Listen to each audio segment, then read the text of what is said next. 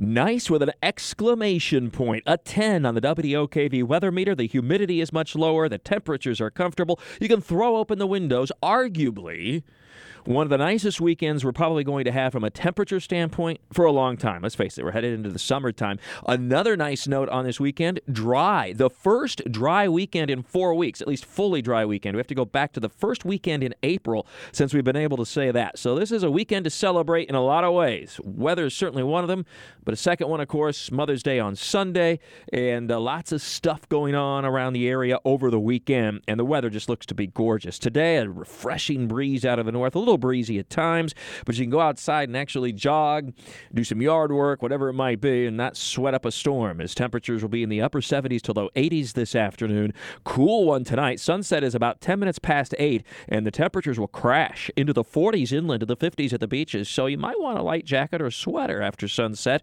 on this Friday night. Tomorrow, then, will be sunny and nice, not as much wind, and the temperatures, again, topping out at around 80 degrees, and the winds will start to come around out of the east off the Atlantic, so the beaches will be in the 70s throughout a good part of the day. And then we start our warming trend on Mother's Day. It'll be partly sunny. We get into the mid-80s, still tolerable humidity and early morning temperatures that'll be very comfortable in the 50s to around 60 degrees. But the party's over come next week, so to speak. We go back into the humidity, and along with that, what looks to be an extended period of rather unsettled weather, probably from about Monday through Thursday as it stands now. With 4 straight days with scattered showers and thunderstorms across the area, it is quite likely that at least each day some parts of northeast Florida will have measurable rain and perhaps a few strong, if not severe, storms at times and heavy downpours. So it becomes an active and busy weather pattern come next week, and something for us to keep an eye on. And there's your first alert as we get through a beautiful weekend, and then we'll be suddenly seeing some changes come early next week. Don't be caught off guard after a weekend of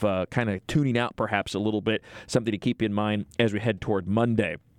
So for this weekend at the beach, really nice. A little on the cool side tomorrow, especially in the morning with that wind off the Atlantic, but really gorgeous with temperatures only topping out in the 70s tomorrow. We'll reach the 80s even at the beaches on Sunday.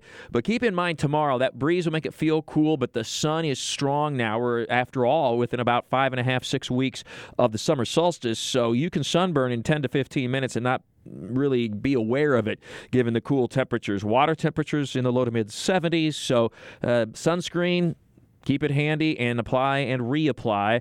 And looking at a surf of just about 2 to 3 feet and a low to moderate rip current risk. And, of course, Sunday on Mother's Day, looking at that warming trend, temperatures early in the morning in the 50s to low 60s, by noon in the upper 70s to low 80s, and by late afternoon in the mid 80s. Partly sunny skies throughout Sunday.